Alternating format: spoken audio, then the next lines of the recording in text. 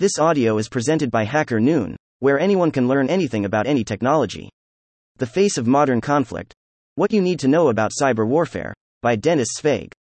The Russian invasion of Ukraine has given an exceptional momentum to the cyber crime.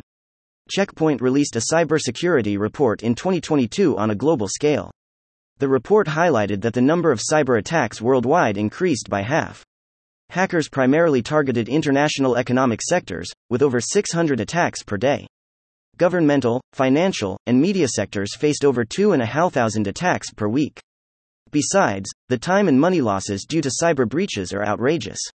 In Theus, the cost of just a single data breach is a whopping $9.23 million. That's insane. Today, we are living in a world where keyboards are mightier than swords, and firewalls play the role of digital fortresses. A world where sensitive information is stolen, critical infrastructure is hacked, and wars are fought online. Who would have thought? Let's dive into the world of cyber warfare and see how devastating it can be for nations across the world. What is a cyber war? Reading the word war, you might have visualized generals, weapons, trenches, and alike.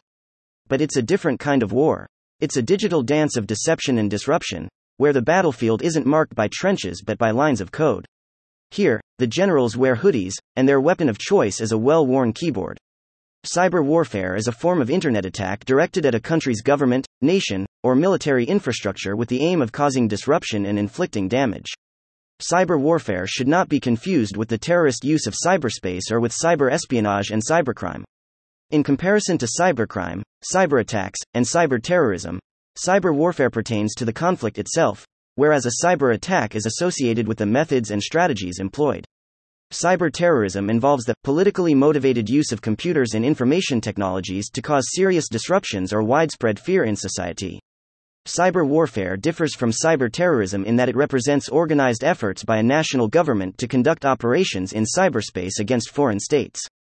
So, don't assume yourself a soldier the next time your YouTube channel gets shacked because a cyber war is a digital conflict between two nations, not individuals.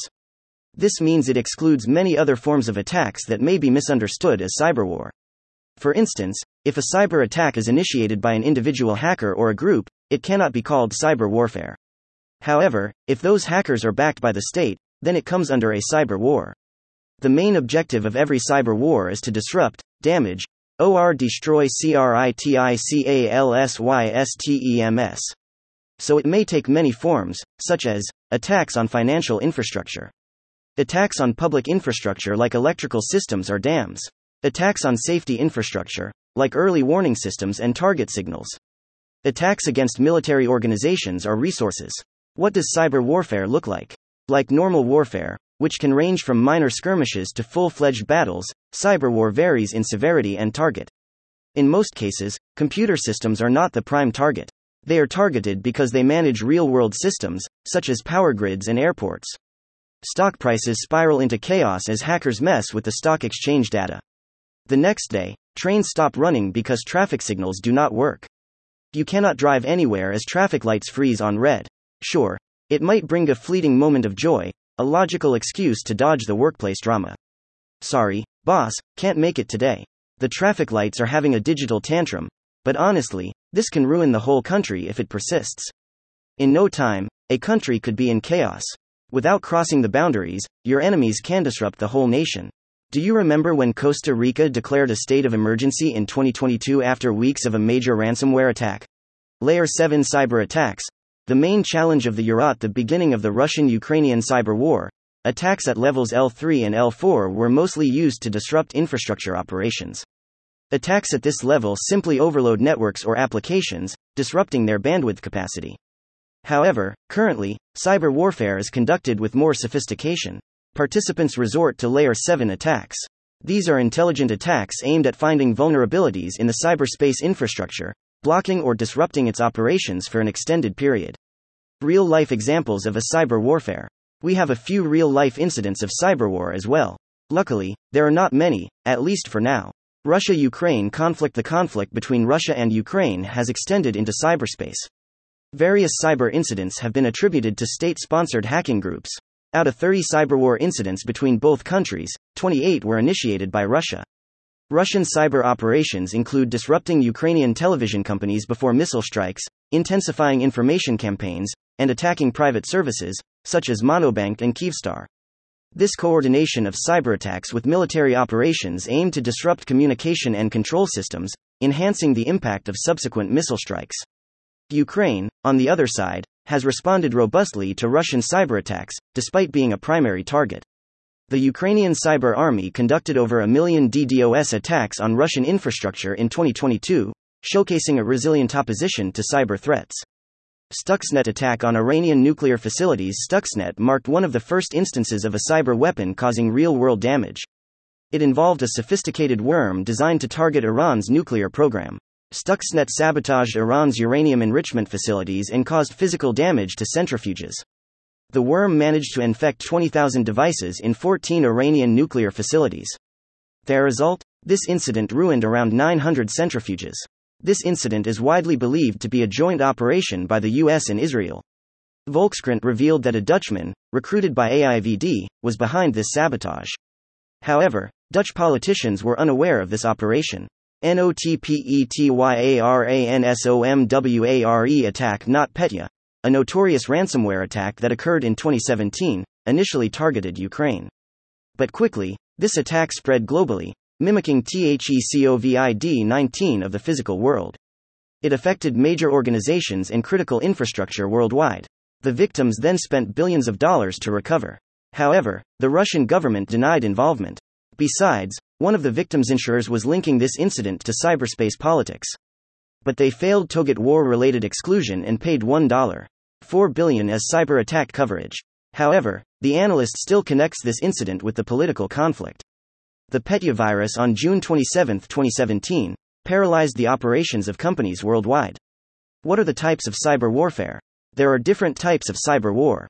Some of them aim to compromise data security. Others leverage computer hacking to threaten human security. Let's discuss some common types of cyber warfare. Espionage. This type of cyberwar attack aims to steal the secrets of other countries. An espionage, a spear phishing attack or a botnet is used. The intent here is to get access to a target's computer and extract sensitive information. Isn't it like a script of a spy movie? After pinpointing sensitive information, organizations assess potential threats to this data. This may involve considering external parties seeking to steal the information.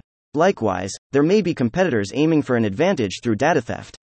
This may also involve internal risks such as disgruntled workers or negligent employees.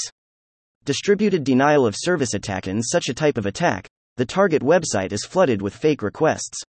Thesis to render the site unavailable for legitimate users. This cyber downpour often targets critical websites, disrupting the virtual lives of military personnel, safety officials, citizens, scientists, and the like. Especially those used by military personnel, safety personnel, citizens, scientists, are alike. In March 2014, Russia levied a DDoS attack on Ukraine and crippled its election commission. Modern economic systems depend on computers to function. So, the attacking country targets the stock market, payment systems, and banks. They freeze such critical websites with a DDoS attack. Afterward, they infect these devices and steal or manipulate data. Malware and virus. At the heart of cyberwarfare are malicious software and viruses. These digital weapons are designed to infiltrate computer systems and steal sensitive information. For instance, the notorious Stuxnet attack. Similarly, Russia is using new Wiper malware on Ukrainian targets. These have been installed on several hundred machines in Ukraine. Besides, a remote manipulator system, RMS, is being distributed via fake evacuation plan emails. The future of cyber war. So now, you understand what cyberwar is. Such digital attacks can disrupt the whole country. Today, we might not have too many cyber war-related incidents. However, modern technology is pushing the boundaries and making the impossible happen. The Russian invasion in February 2022 has given new momentum to cybercrime. Today, every rich and skilled country is investing in information warfare and cybersecurity. According to US intelligence, over 30 countries are developing the ability to launch cyberattacks. However, many of these efforts are kept secret. This secrecy has raised concerns about a hidden cyber arms race. Besides, the current tension between Iran and Israel has also felt the waves of cyber attacks. Both sides have intensified their cyber offensive operations in recent weeks. Iranian state-sponsored hackers have said this clearly on Telegram.